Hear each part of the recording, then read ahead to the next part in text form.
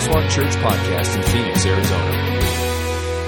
Let's open up our Bibles to the book of 1 Kings, chapter 17, and we're going to dive into this second message. We'll begin reading at verse 7 in 1 Kings 17. Inside your program, as I mentioned before, you have a white half-sheet note called the Crosswalk Note, so pull that out because that'll be helpful to you. Before I dive into reading today's message, today's text from 1 Kings 17, I want to talk a little bit more, as I did last week, about why are we directing this series, Elijah, more specifically to men? And I want to say to the ladies, as I said last week, this is not an intention to leave you out, but at Crosswalk, we believe that God has called men to lead and lead spiritually, like Elijah did, and that he is a great example for us in how a man can be a spiritual man, how a man can be God's man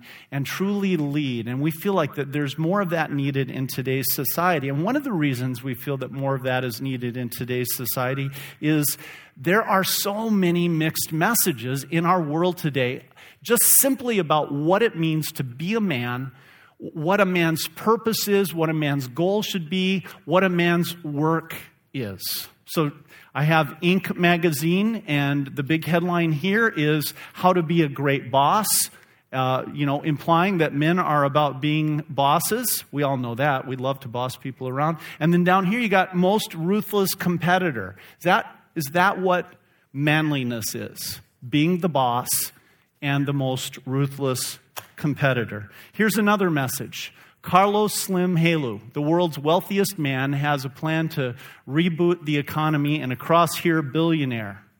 On the 25th anniversary issue, and a list of the 1,226 richest people on the earth. Is that what being a man is? Amassing the most wealth that you can, so that your net worth equals your self-worth.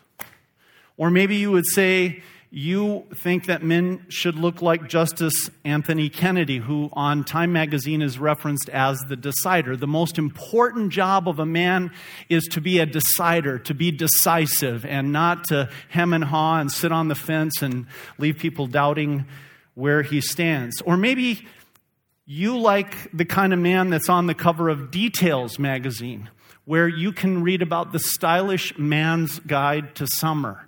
Maybe your view of a man is the metrosexual view of a man. Adam Levine is the prime example of the Details man.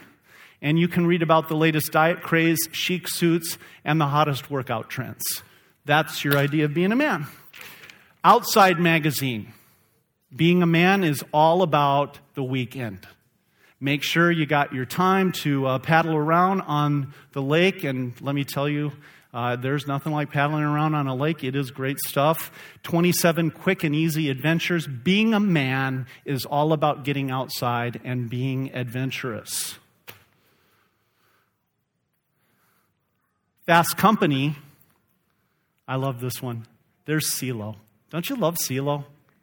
Man, if you watch that show, he makes my day brighten up. CeeLo is awesome. Mentor, producer, showman, entrepreneur. CeeLo in a pink jacket. It doesn't get any better than CeeLo, right? I love that. I actually do love CeeLo. He's awesome. But right up here, 100 most creative people in business. That's why he's on there. He's regarded as a creative guy. Is that what being a man is all about? Save this one for last. Junior Seau. Do you know what happened with Junior Seau? Amazing NFL football player. One of the best ever. And he recently committed suicide. And the little subtitle down here is, he didn't want us to know he was hurting. And I think there are a lot of men in today's world who believe that to be a real man is to not let anyone know what's going on in here, to not let anyone know that you're hurting. But I wonder sometimes if we realize the damage that's being done inside of men today by our culture's message that men have to stuff it and keep it inside and suck it up and don't let anyone know anything but that stone poker face that you keep up to hide the pain that's going on inside of you. Cost Junior Seau his life. There's one other book, this one. On the spine of mine it says Holy Bible. And in here is a lot of great stuff about what it means to be a man in God's world. And because it is God's world, what it means to be a man in today's 21st century world. And because there are so many messages out there today about what it means to be a man, and it can be confusing to us, we wanted to take time during this Elijah series and really talk about, okay, what does God want from us men? What is God asking of us? And then even more importantly, what does a merciful and gracious God offer to us men so that we can have the courage and the confidence that it takes to ensure that we are God's men? And that all these messages are kept in perspective because we know the truth of what God's message is to us about being His man. With that introduction, I want to go into our second installment and read this entire account to set it up. Remember last week we talked about Elijah. He was living in a time and in a day where the worship of God was waning even amidst God's own people. And if you recall the background that I gave you last week, what had happened was that God's family, the Israelites, had gotten into a huge civil war. Originally 12 tribes, 2 of those tribes had split off in the south and had formed a nation called Judah around the hill country and the city of Jerusalem, the former capital where the temple of God is, and that became Judah. The northern 10 tribes under the leadership of their king Jeroboam also split off and formed a new country called Israel. Also considering themselves to still be God's people, but very rapidly, because of leadership that was not solid and was not asking the kinds of questions that we're asking here today. What does it mean to be God's people, God's men and God's women? The nation of Israel very quickly began to drift into idolatry. And under Jeroboam, they began to build temples and shrines to other gods. And in particular, as you saw in the video, they began to worship a god called Baal, or Baal as we sometimes call him, and his female counterpart, Ashtoreth. God had commanded His people, only worship me and have no other gods. It's the very first commandment. You shall have no other gods before me. The most famous saying in the midst of all the Jewish verses that they love to say, the key Bible passage in the Jewish liturgy is, "Hear, O Israel, the Lord our God, the Lord is one." Still repeated today by faithful Jews all around the world. And the Israelites were forgetting this. And they fell deeper and deeper into idolatry as Jeroboam gave way to other kings. And finally now we're 4 or 5 kings down the track, 200 years, 150 years after the split, the civil war. And we're to an especially idolatrous king and his wife, a king named Ahab and his wife Jezebel, very wicked. In fact, they were determined not only to just allow idolatry to take place. See, Jeroboam was kind of like, if it happens, I'm not going to oppose it too much.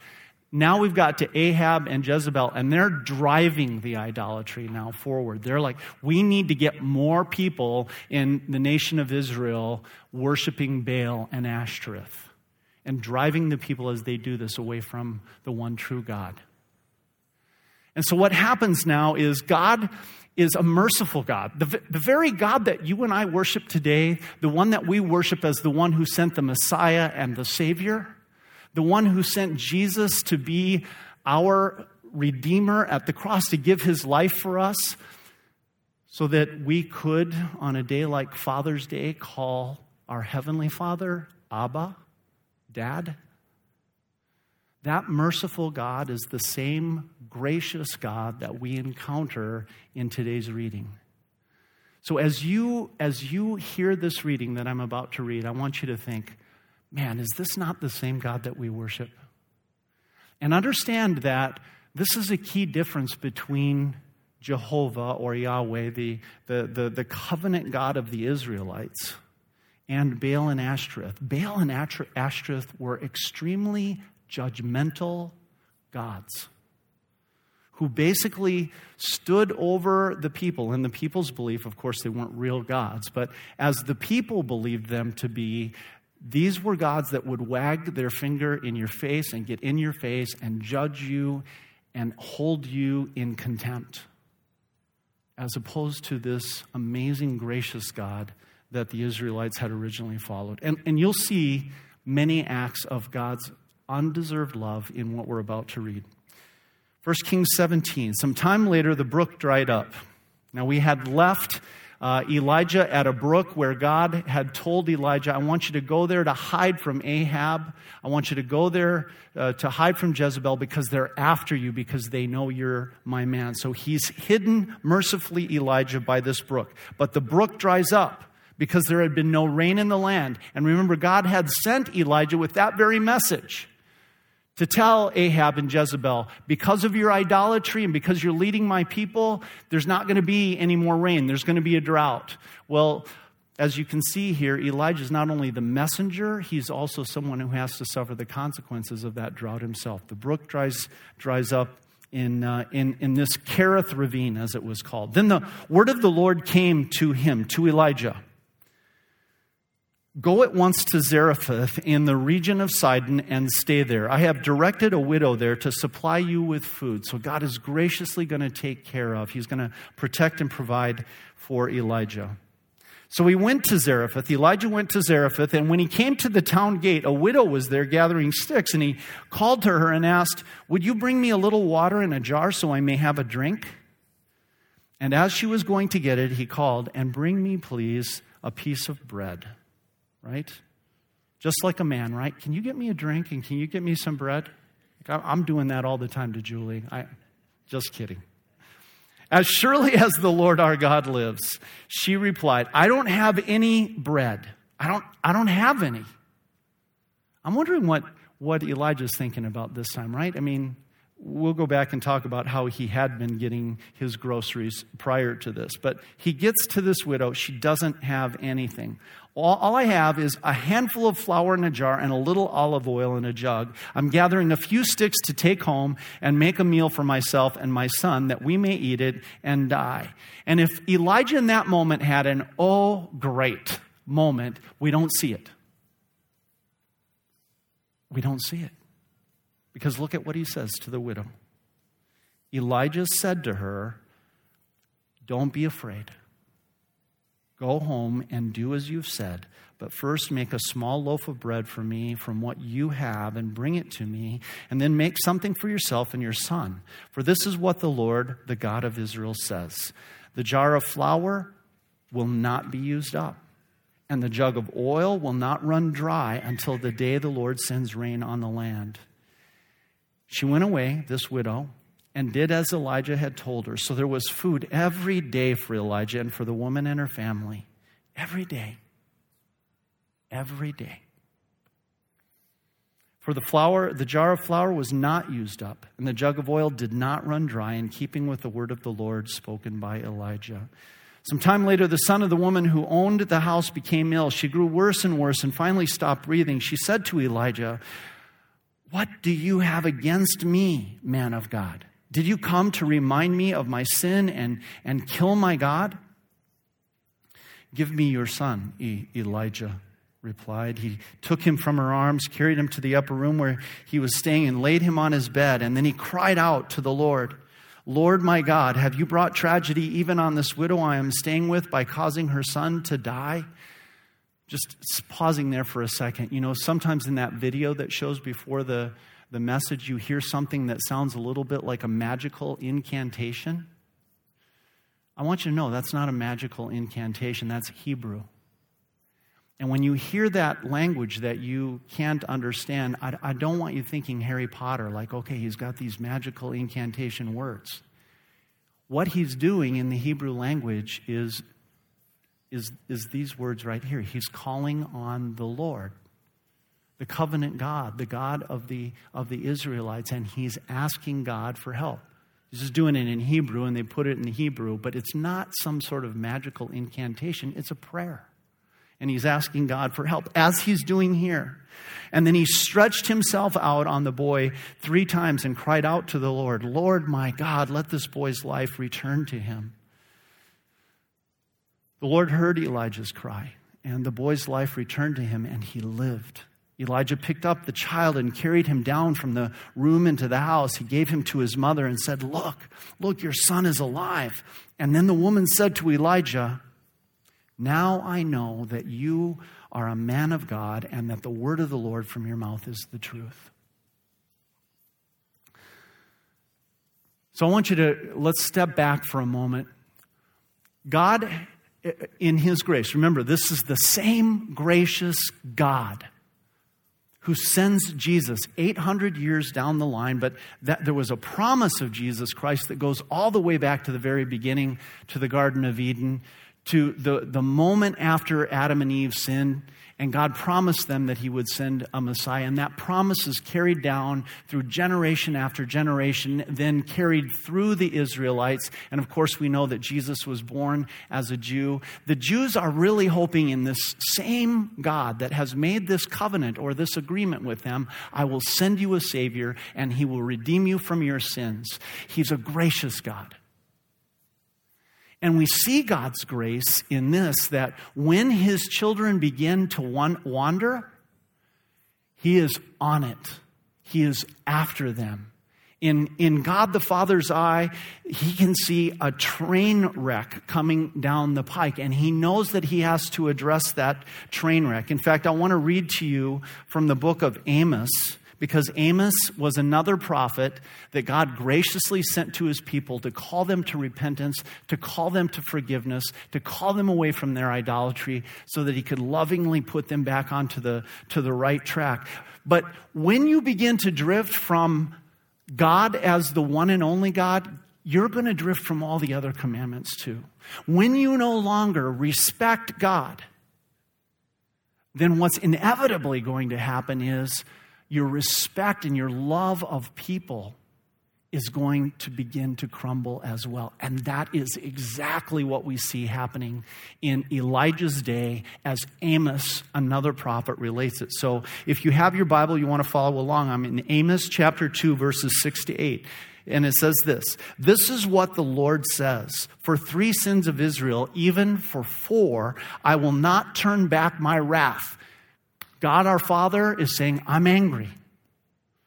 They sell the righteous for silver. You people who are supposed to be thinking of yourselves as my people, you're taking good, righteous people and selling them into slavery. And the needy for a pair of sandals. Meaning, what's the value of a life to these Jews who have become idolatrous?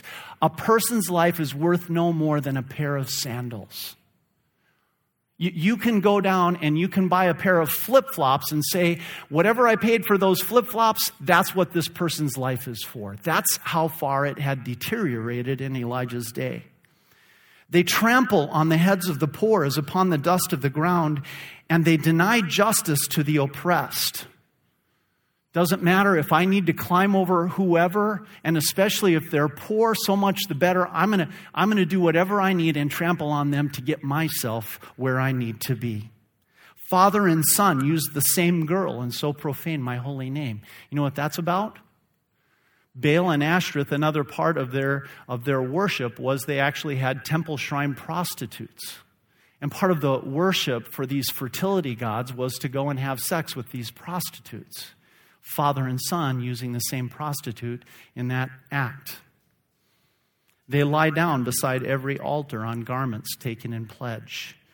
In the house of their God, they drink wine as fines, meaning God's house has become a pub, and they don't even pay for their liquor there. They just take it as fines from people and then drink it because it's considered theirs now because they fined people to get that wine in there. This is a nation falling apart and falling away from God. And it's visible in every way. And into that milieu, into that environment, God sends Elijah and he says, I want you to go directly to the head. Go to the very top. Go to Ahab and go to his wife, Jezebel. And I want you to tell them that there's not going to be any more rain in this land. And then he protects Elijah by taking him to this Kerith ravine, to this brook. And if you recall last week, he fed Elijah. Remember how he fed Elijah? He had these ravens deliver the food every morning and every evening to Elijah as he's there. And there was this brook to give him water. Now you notice at the beginning of today's reading, the brook is drying up after a little bit of Elijah staying there. And so now Elijah, being completely dependent upon God, must be wondering what's next, right? And I love the way God works. You know how God works, don't you? And it still happens this way today. I like to think about Elijah by that brook, or even this widow, as she waits every day for the oil and the flour. Can you imagine what might have been in Elijah's mind? Okay, so the ravens come and they deliver Elijah's bread, his groceries, and then he's got to wait till evening. And by the way, he can't go get a job because Ahab and Jezebel, the top people in the whole country, they want to kill him. If he shows his face, he's on the fast track to a hanging. So there's no other way for him to eat or drink water than to have God supply it by that Kerith ravine. And I wonder sometimes if we have, and of course we know that Elijah's faith was a gift of God, but that waiting, I look at it as a cycle. In our lives, there are periods of gifting and there are periods of gaps. So take Elijah, for example. Every morning, the ravens came and they gave him a gift, and he received it with thanks and gratitude. I'm sure he praised God for this miraculous way in which his breakfast was delivered. But then there was a gap all day long. He had time to think about, wonder if those ravens are coming back tonight. And I would guess that you have that, especially in today's economy, and it might not just be a day. You've had times where you've received amazing gifts from God, and you have been thankful and grateful and blessed God and praised Him like, wow, God, thank you for this car. God, thank you for this house. God, thank you for these children, for this spouse. And guys, you've been thankful. You've responded well, the way Elijah would have. But then the gaps come. And you're thinking, how am I going to put bread on the table? I know God wants me to provide for my family and protect my family. How's that going to get done, Lord, in this gap? And man, I'll tell you, so often for us, when we've lost a job or when we have no visible means of support, and we're not very sure if God's going to pull off another miracle, we begin to worry and fret and wonder, right? How am I supposed to provide? How am I supposed to protect, Lord? And what's amazing is for Elijah, there's two gaps. There's the waiting for the ravens every day and every night, but there's also this brook that as the drought goes on, Elijah can begin to even see the gap developing because the flow of the water, it starts out as a creek, and then it becomes a brook, and then it becomes a trickle, and then it becomes a little set of pools with dry ground in between. And he has to be wondering, how much longer am I going to be able to stay here? And then the Lord comes to him, as we just read, and says, go. And even that couldn't have answered all of Elijah's questions. Surely not, because where God tells Elijah to go is a surprise and a shock in itself. He tells him to go to a village named Zarephath. Now, Elijah is a prophet to God's people. But where does God send Elijah? To a Gentile woman, a non-believer, a person who's not from God's family, a Phoenician woman who was from a village, Zarephath, which is near Tyre and Sidon, people who were sometimes allies of the Israelites and sometimes enemies of the Israelites. And God says, go there.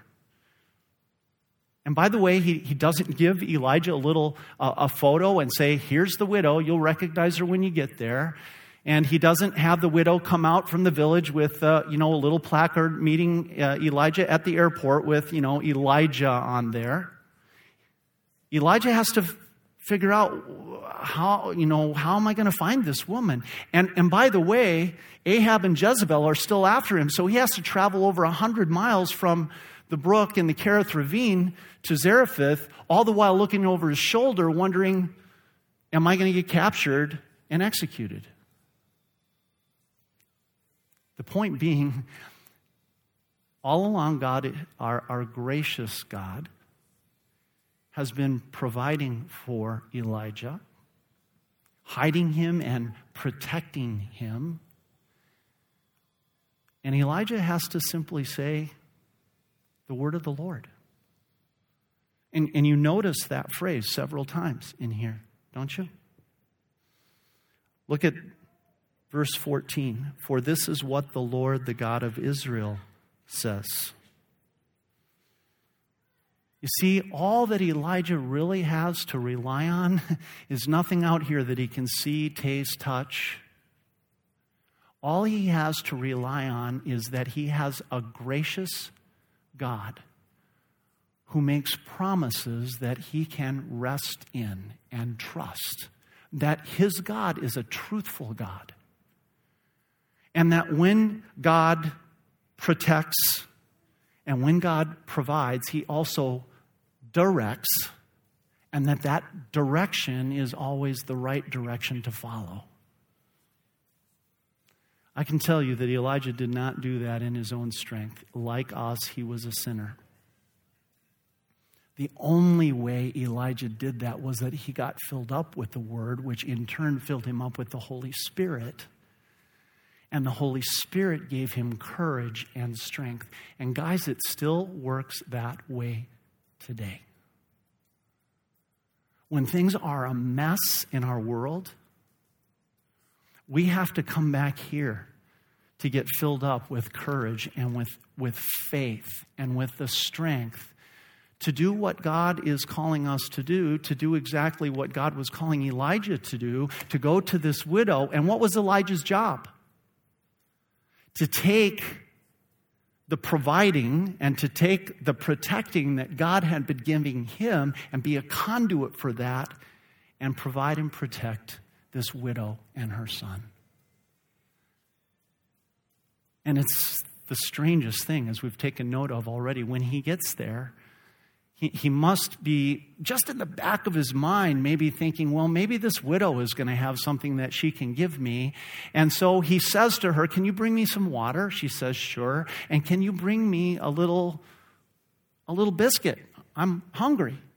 And she says, I'd love to bring you a biscuit, but I don't have anything to make a biscuit with.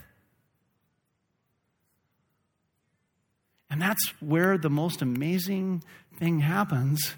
It doesn't seem like Elijah stumbles for a moment. He's so firmly embedded in God's grace and God's promises and the trust that this covenant God will take care of him. He even tells this widow, now you go, use what you've got, and I'm going to ask for an act of faith on your part, which is an amazing thing, because do you notice what she says? Look at verse 12. As surely as the Lord your God lives. Not our God. See, the common phrase is, as surely as the Lord our God lives. Remember, this woman is a Phoenician woman. She's a Gentile woman. She's like, Elijah, this is your God. I hope you're right. But she does it. She follows through. She brings Elijah this biscuit. And look what happens.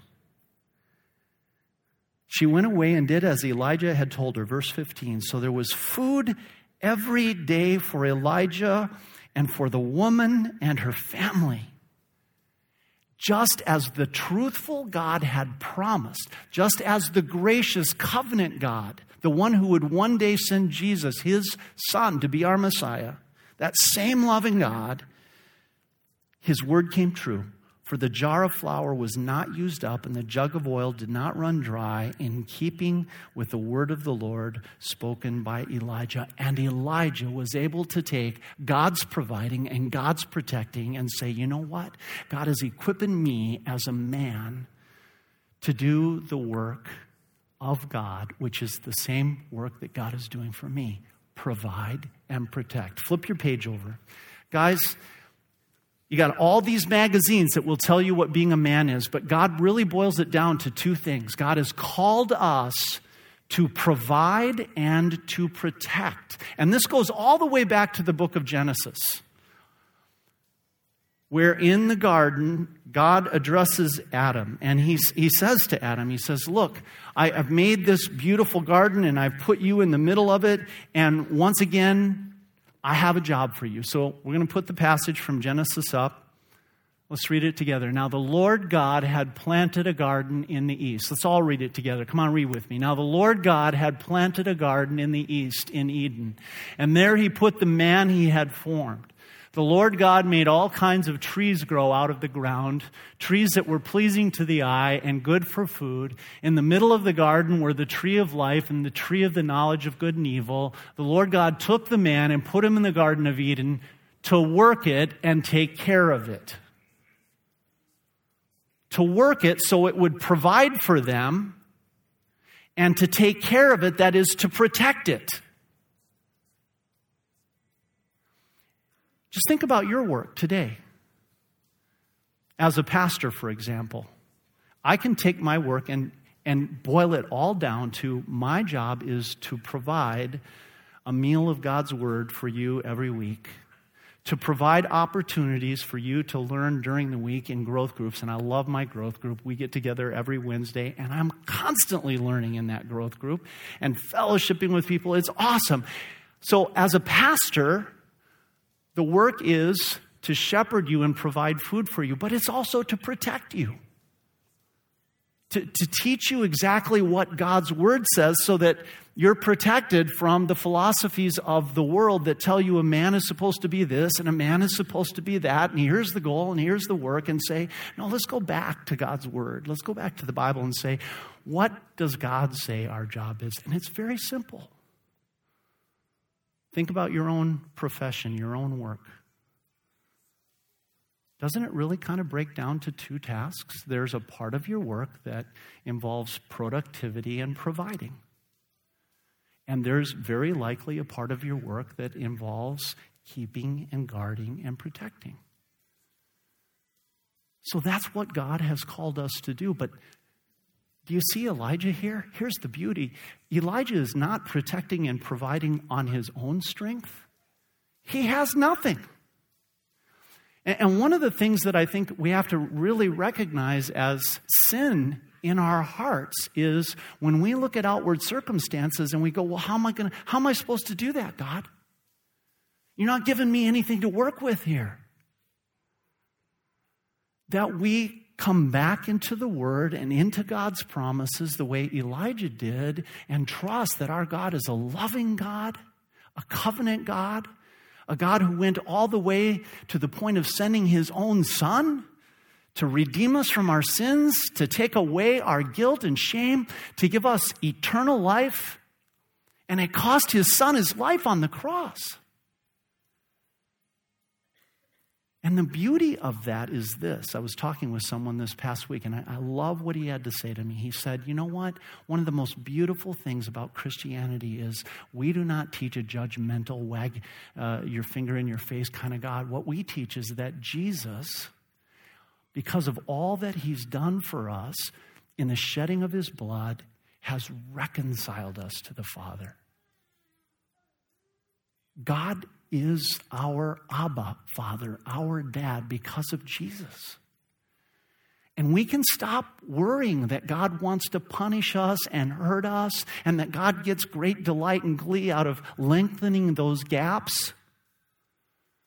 Because you have a loving and merciful and wonderful and gracious Father, all because of Jesus and his death for you. Isn't that amazing? And guys, I want you to hear this.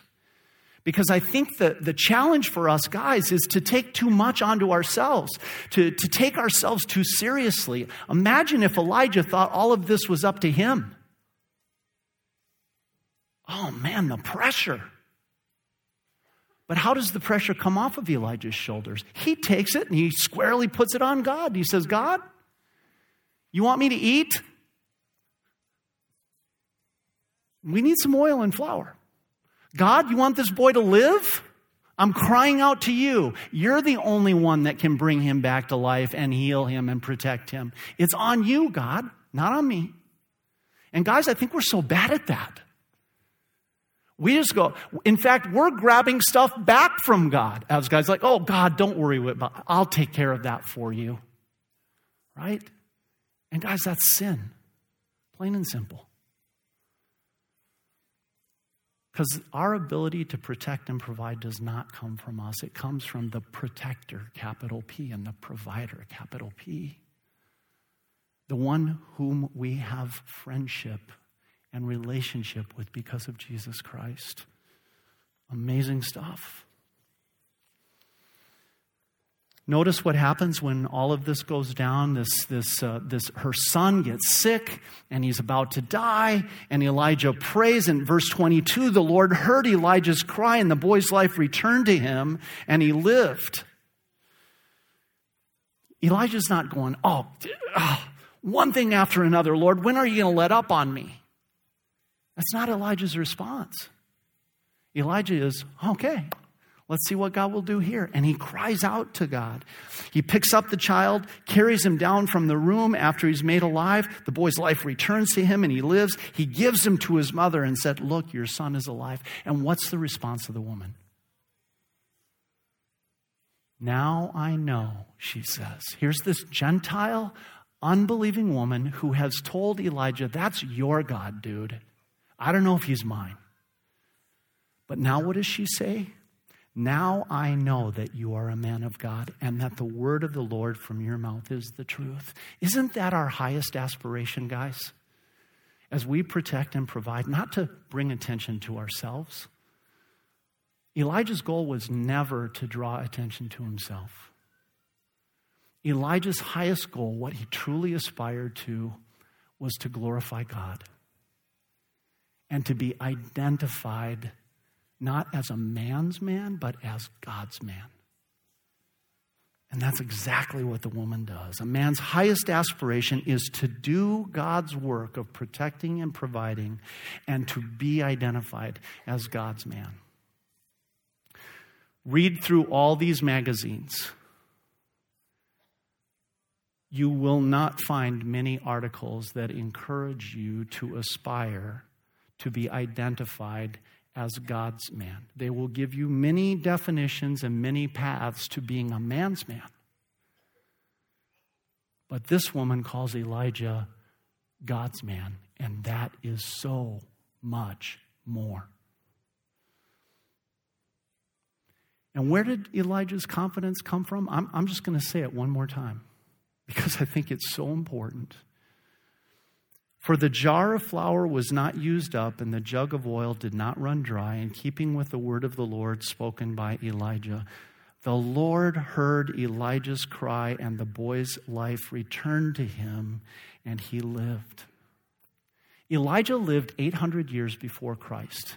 We live 2,000 years after Christ. But I can tell you that Elijah's confidence came from the same place that your confidence and mine does, because Elijah had this covenant God who had promised that a Messiah will come, and he trusted that promise. And he knew that Messiah would wipe out sin and crush Satan's head. Today, here we are, 2012. And our confidence that our relationship with God is good and that he is our Father and gives us the ability to be great dads on Father's Day is that Jesus died for us. That cross is what makes us confident that we can lean on God's word and lean on God's promises. And that word, the word it inspires faith in our hearts because it pours faith into our hearts. And look at what happens. Everything that God promised came true. So write this down. What's a man's confidence? A man's confidence is that because of Jesus, God is kind and God is truthful. And that's true in both those times of giving and also in the times when he's giving us gaps, when we're waiting for God to move. And by the way, gaps is the way that we perceive it. God is still giving you something during those times when you're experiencing what you might think of as a gap, if nothing more than just to simply quiet yourself before the Lord and wait for him to act. You see, here's the verse that I love. And that the word of the Lord from your mouth is the truth. If we want to know, guys, how to be God's men and not just men's men, if we want to know what this book has to say instead of those magazines, if we want to know whether or not we can pour out our hurts to someone and not end up like Junior Seau, if we want to know whether it's appropriate for us to accumulate wealth or to be decisive or be outside on the weekends paddling around and enjoying ourselves, here's the book right here. Because this word is not only truthful, it is powerful. It changes hearts and minds. It delivers the Holy Spirit into our hearts and gives us the same confidence that Elijah had, to not waver and not shake and not be nervous or worried, but to simply very courageously and very forthrightly say, the Lord says. The Lord says. And to know that every word from the Lord's mouth is the truth. So here's your next step in the crosswalk. Key truth. Jesus Christ has redeemed and reconciled you to the Heavenly Father. The Lord's no longer your mortal enemy. He's your protector and provider. And he will take care of you and the people he has asked you to care for, to protect and provide. And your response to that beautiful and wonderful, gracious truth of God is, I'm going to be confident in God's love for me. I'm a man of God, and I will gladly protect and provide for others, sure that God will protect and provide for me. Let's pray. Heavenly Father, we're so grateful that you are the same covenant God, the same gracious God that is Elijah's God and is our God. And Lord, as you call upon us as men to protect and provide for the people that you've placed around us, be they our family members or someone as far away as a widow in Zarephath, whoever the widows in Zarephath are in our life, Lord, give us your word. And through your word, give us your spirit and the courage and the confidence that come from those. Help us to lean heavily on your love for us and on your word, which is the truth. And Lord, in that confidence, then, allow us to go forward, not timidly, but boldly, as Elijah did here, under many threats, with no visible support, and to carry out the responsibility that you've given us as men to be protectors and to be providers. Lord, fill us with your Spirit so that we can do that. And we ask it in Jesus' name. Amen.